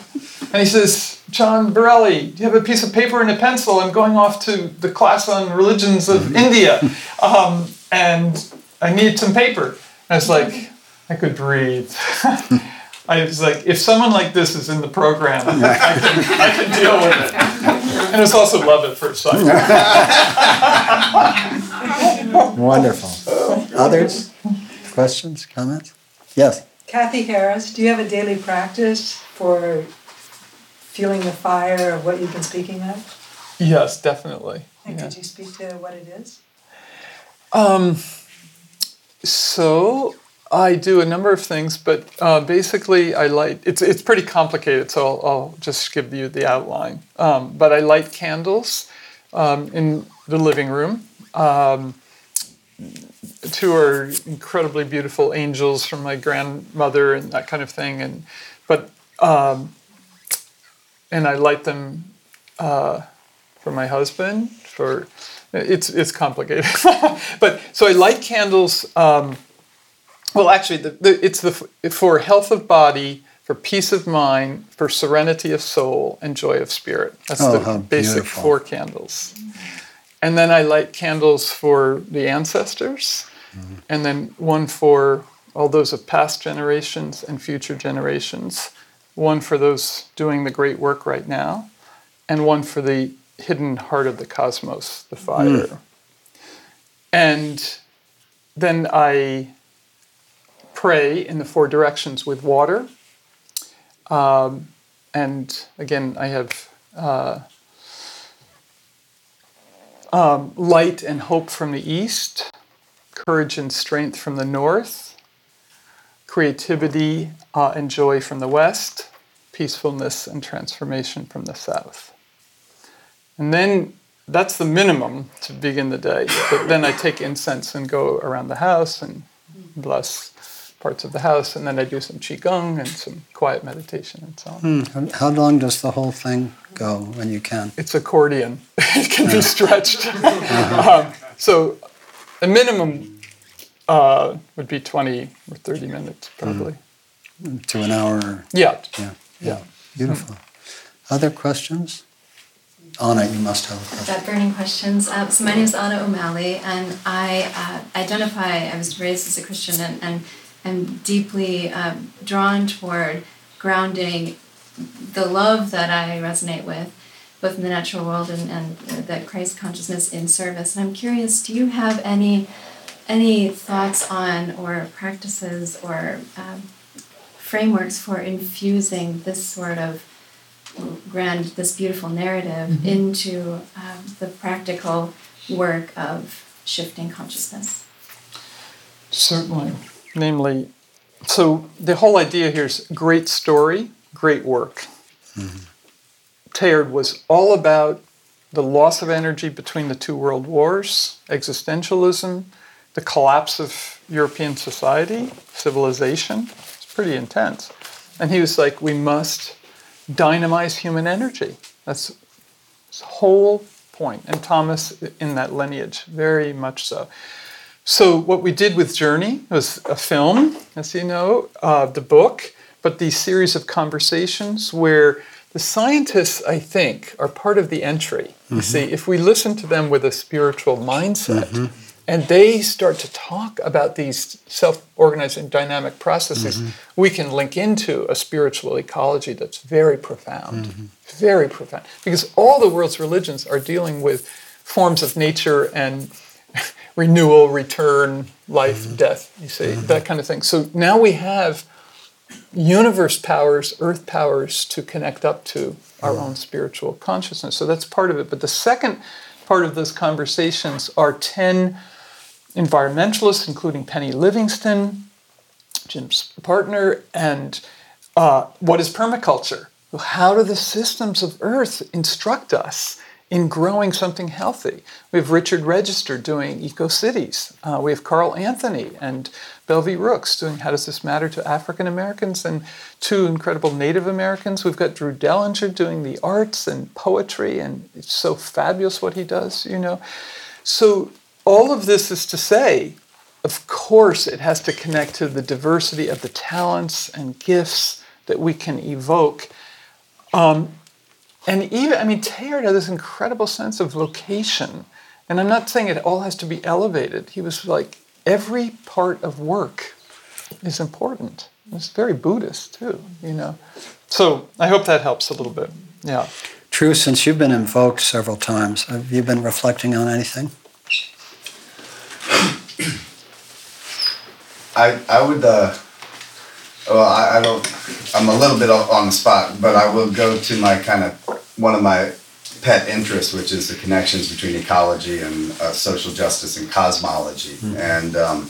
And it's very tough. I'm so glad that you've done this. It's great. I mean, I've been a huge fan of Mary Evelyn for so long, and yet to have this afternoon to really hear more of her intellectual and spiritual journey and biography is really touching and fantastic. And just, I'm thinking about, I just wrote an article on the Poor People's Campaign. I'm like, I should have asked Mary Evelyn Tucker about the Poor People's Campaign. But I would love to hear any thoughts that you might be moved to share in terms of how you see this connection between racial justice and social justice. And you've already touched on it in terms of identity, but I guess kind of, I don't know, I'm not articulating the question clearly, but so much of what we need, you know, so many of us feel that if we don't have a movement, we're not going to make it, you know, in a certain way. And it's hard to even articulate exactly the movement that we need, because it connects economics and ecology and social justice and racial justice and gender oppression and dismantling patriarchy with, you know, transcending militarism and brutality and war and all of these, you know, so it's hard to even begin to articulate, but just how can new cosmology help us build a world of racial justice and gender justice and species biodiversity in the next 15 to 50 years before everything unravels? Again, it's the crucial question. It is the crucial question. So many of yours are, Michael.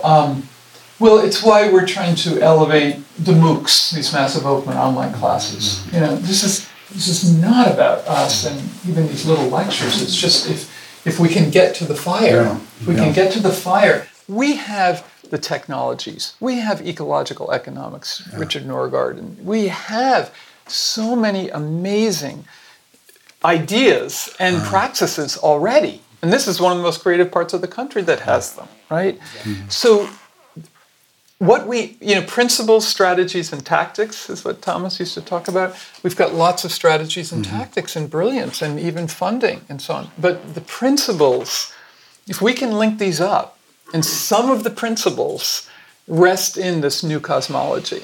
They absolutely rest there. And it's differentiation and subjectivity and communion. You know, respecting all this difference, understanding interiority and understanding communion. But I will really say, unless we honor the interiority of everything, we won't make it. And in part, one of the things I did want to mention is there's a flourishing of this literature now. Peter Walburn was just up at Geography of Hope and at the bookstore, The Hidden Life of Trees. Mm-hmm. David Haskell has a book, The Song of Trees. We just had at Yale, Eduardo Kohn, Thinking Like a Forest. These are leading edge ideas, ancient and new, filtered through a scientific consciousness and a living earth consciousness. So that is what has to break through. We're going to do a small conference to network these people, you know, David Abram and Sensei Earth people like Stephen Harding and all of that. You take it for granted. Bioneers takes it for granted. You know, all our relatives. Yale hasn't got a clue about it. And I live in a world that is the dead matter world. Yeah. I'm Dick Yeah. Jackson. I have done environmental public health. I'm a pediatrician. I'm also a member of the FAN with the two of you. And it's a pretty depressing group sometimes. There are 12 elements, and it's the nitrogen cycle and the food cycle and pandemics and the Ponzi scheme that is our economic system. And I was really taken with your sense of interiority and hope. In medicine, when the patient is really often in bad shape, and that is what has to come before the recovery, the crisis, if you will. And we've forgotten so much in medicine about actually taking care of sick people, but often the old docs would know what that course is. And I think we're very close to crisis. Jim Kunstler says, well, basically the human species is a mistake, and don't worry about saving the earth. The earth is going to shake off the human species the way an old dog shakes off fleas. It's very easy to become desperately pessimistic, and I think this is the medicine that our species needs at this point, that what you've been talking about. I so appreciate that. That's because it's literally, we are trying to say it's an offering, it's an antidote. But I just love your term medicine. It's very touching. And I want to, if I could, or you have a question, then I'm going to tell a story or two. Yeah. Is that all right? We're good. Yeah, go Diana? ahead. Well, I feel like this is wonderfully inspiring. I'm going to read the book. I'm just very concerned about democracy and religion, and I'm very aware that in Europe and in developed countries where religion is less prominent and science is more prominent and secular spirituality, so to speak, that democracies and everything is much healthier and there's less inequality. I'm very concerned about the split here. You say Yale doesn't get it. Well, we've got people running the country that it's Fox News running the country. Yeah. Alex, what effect can this story have on people that are denying evolution and climate change? I mean, we're kind of leaving out the country we're living in this whole 2 hours, and it's not a fault, but I'm so aware that we are in a country that's different because it's so religious. And there's a book called Fantasyland that says the reason how America went haywire, it's because when you're so religious that your worldview is denying science, you're prey to all kinds of conspiracy thinking and Alex Jones and everything that we've got. Yeah. So this feels, hey, if Yale doesn't get it, what about the rest of the Christians or the other Christians in the country? Well, the government. There's a couple things here, and thank you for that question. When I say Yale doesn't get it, and we both share Yale in our background. Yeah. So what I'm saying is excellence is measured in different standards and categories that are silo thinking, disciplinolatry, tenure for publications, et cetera, et cetera. But it's also this sensibility that the students get this in a big way, that we're part of a living universe, part of living earth systems. It just isn't dead. Therefore, we can't exploit it and destroy it. My question is more about the rest of the country, not Yale. No, I understand. Just wanted to clarify that part. And, as I've said, I was hugely political in the 60s. And we are going through, we're doing this work to respond to those questions, but we are not going to fix those questions, for sure. Because we're trying to really provide something that's a healing vision for massive fragmentation, for massive alienation, that is expressing itself now, but it's been present our whole lifetime. White supremacy's been present our whole lifetime and way, way beyond. So I feel, and in part, I don't want our minds and energy to get so wrapped up in the political disaster that we're experiencing that we lose these longer term questions and thoughts. That's my point. Absolutely. And if we do, we collapse into despair, you see? But every society has had to live through very intense things. So we need long-term vision of change. We have the short-term visions over and over again. And the pessimists who are part of our fan project, these are some of the greatest, the best, Paul Ehrlich among them, fantastic. But we need to include other music in this symphony. And if we don't get it up to a symphony, it's going to be a cacophony of tragedy. And we don't need that. And it doesn't have to be self-fulfilling, you see? So a science-based ecology is necessary but not sufficient. And the scientists who are stepping up at this moment out of AAAS, American Association for the Advancement of Science, now led by Roy Holt, who was a politician he's a physicist and a congressman from New Jersey, has opened up the space that has never been there before for scientists to engage in public discussion on these issues.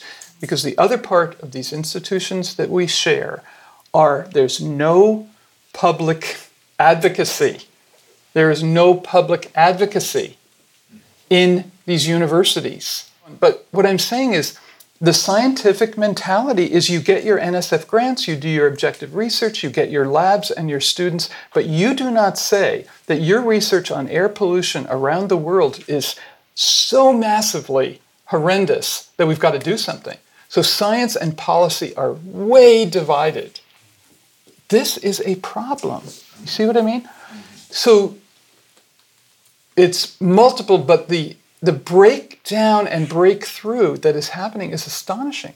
You had it in California with the AAAS here demonstrating down at the big conference center. We had it they were in Boston too. They're running for office. It's first time. It's fabulous. Yeah.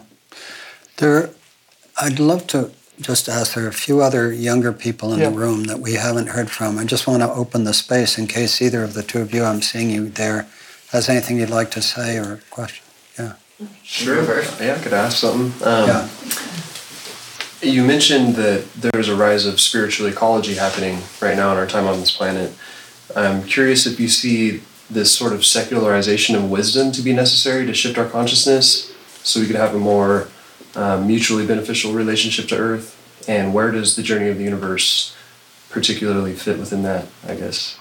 Yeah, and so Steve Costa, who's sitting right here, who ran Point Reyes Bookstore with his wife and so on, we just had a meeting this morning. I don't know if you want to say anything about it, but yeah, so why don't we just have Steve At a very practical level, the Black Mountain Circle, which is a nonprofit, is undertaking a major initiative in documenting over the course of the next 6 months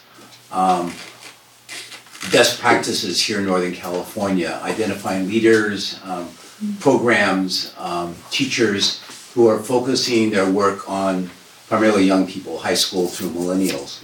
And our intent is to create a Northern California collaborative in which we can begin to encourage greater communication, networking, shared experiences. And so we're in the middle of, or at the beginning of, embarking upon this research, and I'm hoping by the end of the year we're going to be convening groups of teachers and practitioners around this growing movement. And in light of the fact that Northern California is such an epicenter for spiritual ecology, we just think that there needs to be some greater connection made with folks that are out there doing practical, important work.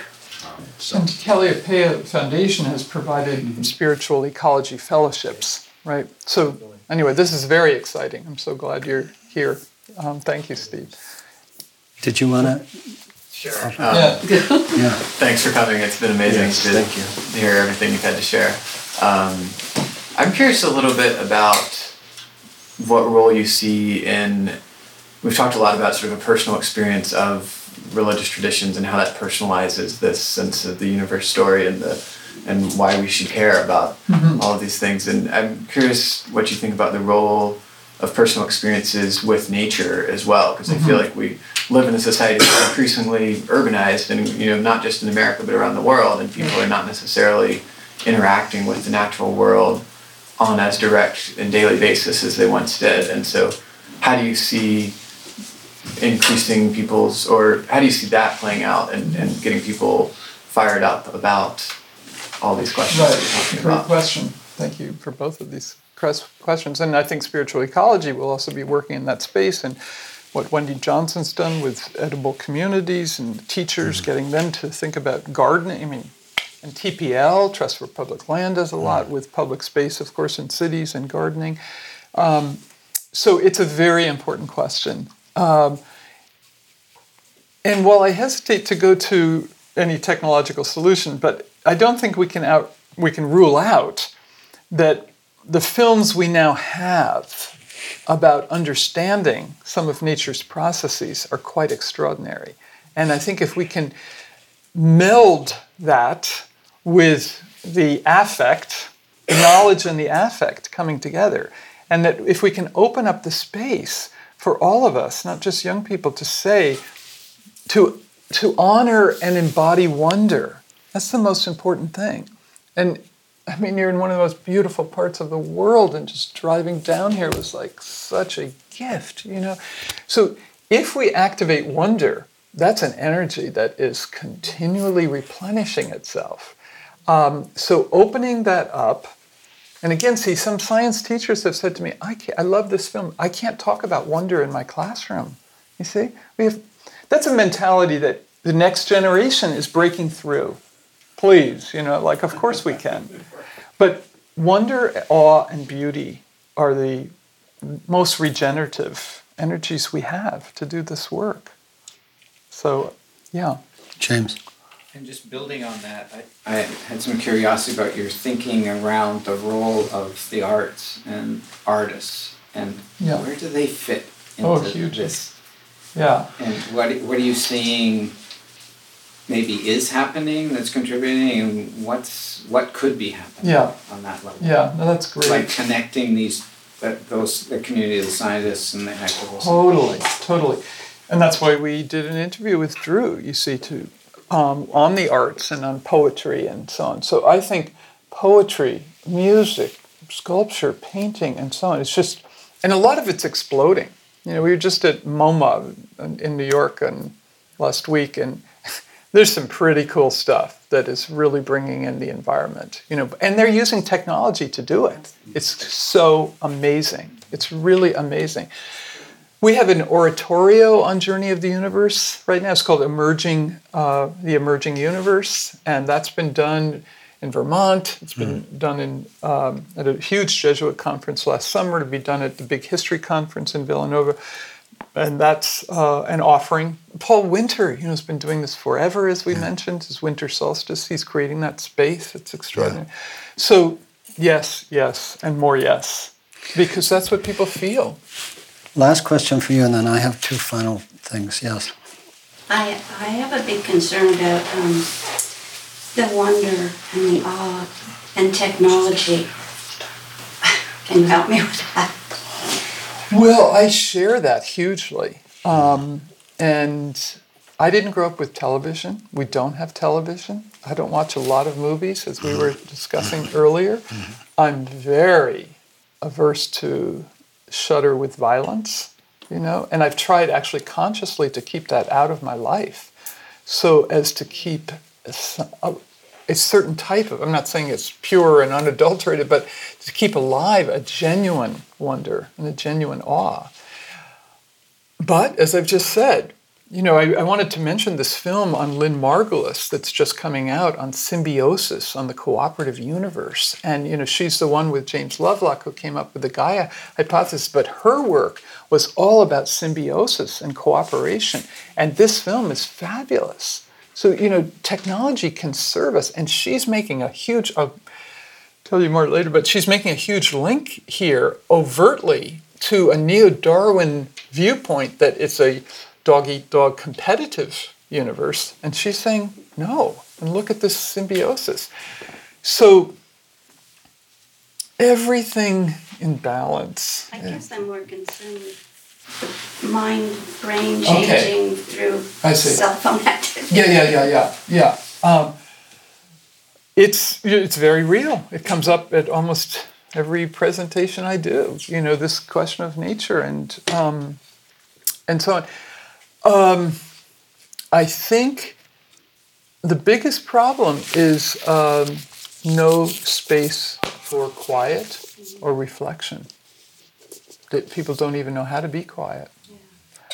And we're all part of it. The onslaught of emails is ever present. And so I don't have an answer, right? But we do have many traditions which have spiritual practices which are also present. And people are flocking to this.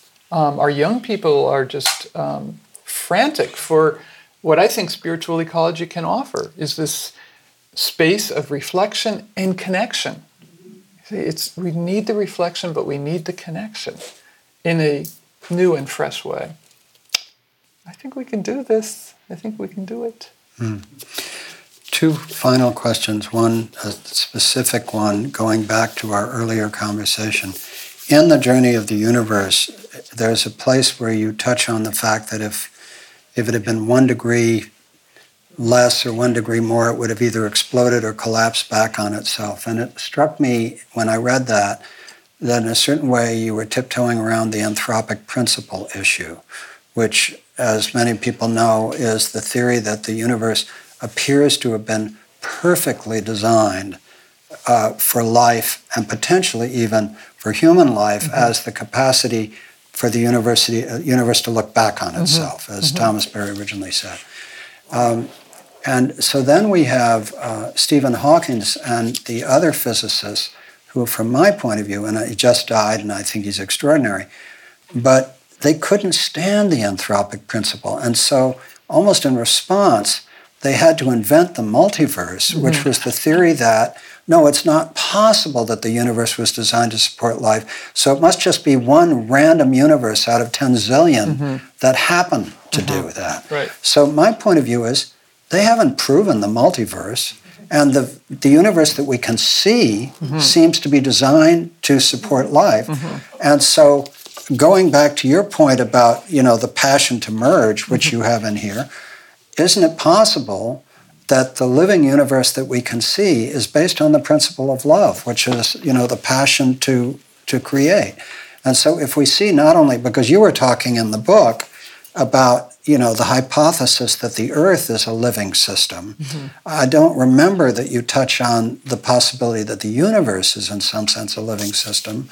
But Duane Elgin and others, as you know, are talking about, and you said some of your students see, the universe not as an inert system, but as a living system, which I would add, others do too, perhaps based on love as central. So I'm just curious where you stand on that question of the anthropic principle of the existing universe versus the multiverse. I can imagine you didn't want to get into it because it's a controversial area, but I'm curious whether you've thought about it. Certainly. Yeah. Yeah. And in the film, we do the balloon, which it would explode or collapse, Right. And we also put in Freeman Dyson, who said the universe must have known we were coming. Okay. Which Beautiful. is a strong anthropic principle. Right. So, yes, we did put that in. Yes, some scientists are uncomfortable with it. And yes, some scientists are fine with it. Because, as you've used that beautiful term, there's a fine-tuning of the universe, right? And coming back to the living, we can all say at this point the living Earth systems and so on. And certainly this is the point. Where does the fire rest? Right. And Teilhard has discovered the fire for the next time. The fire is there from the beginning. Right. The great flaring forth. So the sense of the interiority of matter differentiating over time, complexifying to greater differentiation and greater consciousness, that's the Teilhardian vision. That's cosmogenesis, which our recent ancestors had no idea about. That's what's so thrilling. So the sense that the whole universe has interiority and complexification and emergence and self-organizing dynamics. We can spend the rest of our lives connecting to that spiritually and being lit up by it. So that is, I think, one of our great tasks. And Brian has a great series, by the way, called The Cosmological Powers, where he relates transformation and so on to explosion of stars or formation of galaxies. And by the way, we spent a semester at Princeton teaching, and that's where a lot of this galaxy formation star is going on. Fantastic lecture from one of the leading scientists there, saying, we don't really know how galaxies emerge. And that's where we can begin, our humble investigation of this amazing process. So coming back for a final question to your spiritual biography, what does the next chapter in Mary Evelyn Tucker's spiritual biography look like? Where are you going? Well, I actually now want to write a few small books, okay, not academic books, and along the line of spiritual biography. And one, I definitely want to make available Confucianism, on a richer way that takes out of its text and tradition. One, I want to actually write letters to both family and friends. Just, the letters to a young poet, Rilke just had such an impact. So letters, that's a genre we've lost, and encourage letters. And another one might be, I've had it in my mind, is oases and places I've been grateful to travel to, the Silk Road and elsewhere, and just try and capture some of those place-based but spiritual experiences. So anyway, it's a little, and actually, just to conclude your generous question, is I very much want to speak with and for women. I really, really want these voices, to emerge. And especially because I know as an academic woman, my voice, as in here, it's always very much buried. So I just want to help these voices to emerge. Mary Evelyn Tucker, senior lecturer and research scholar at Yale, co-author with Brian Swimme of The Journey of the Universe and probably 20 other books and hundreds of articles, and really a formative force in spiritual ecology and our collective prayer that the journey of the universe helps us find our way home. Thank you for being with us at the New School. Thank you so much.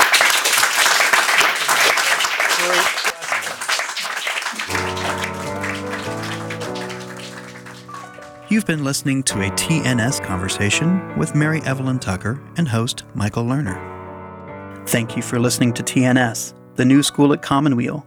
The New School at Commonweal is directed by Michael Lerner. Our program coordinator is Kara Epstein. Our audio producer is Ken Adams. And our theme music is by Suzanne Ciani. Visit us online at tns.commonweal.org. That's tns.commonweal.org. Commonweal is spelled COMMONWEAL. You can also find us on SoundCloud, iTunes, Facebook, YouTube, and Vimeo. Thanks for listening.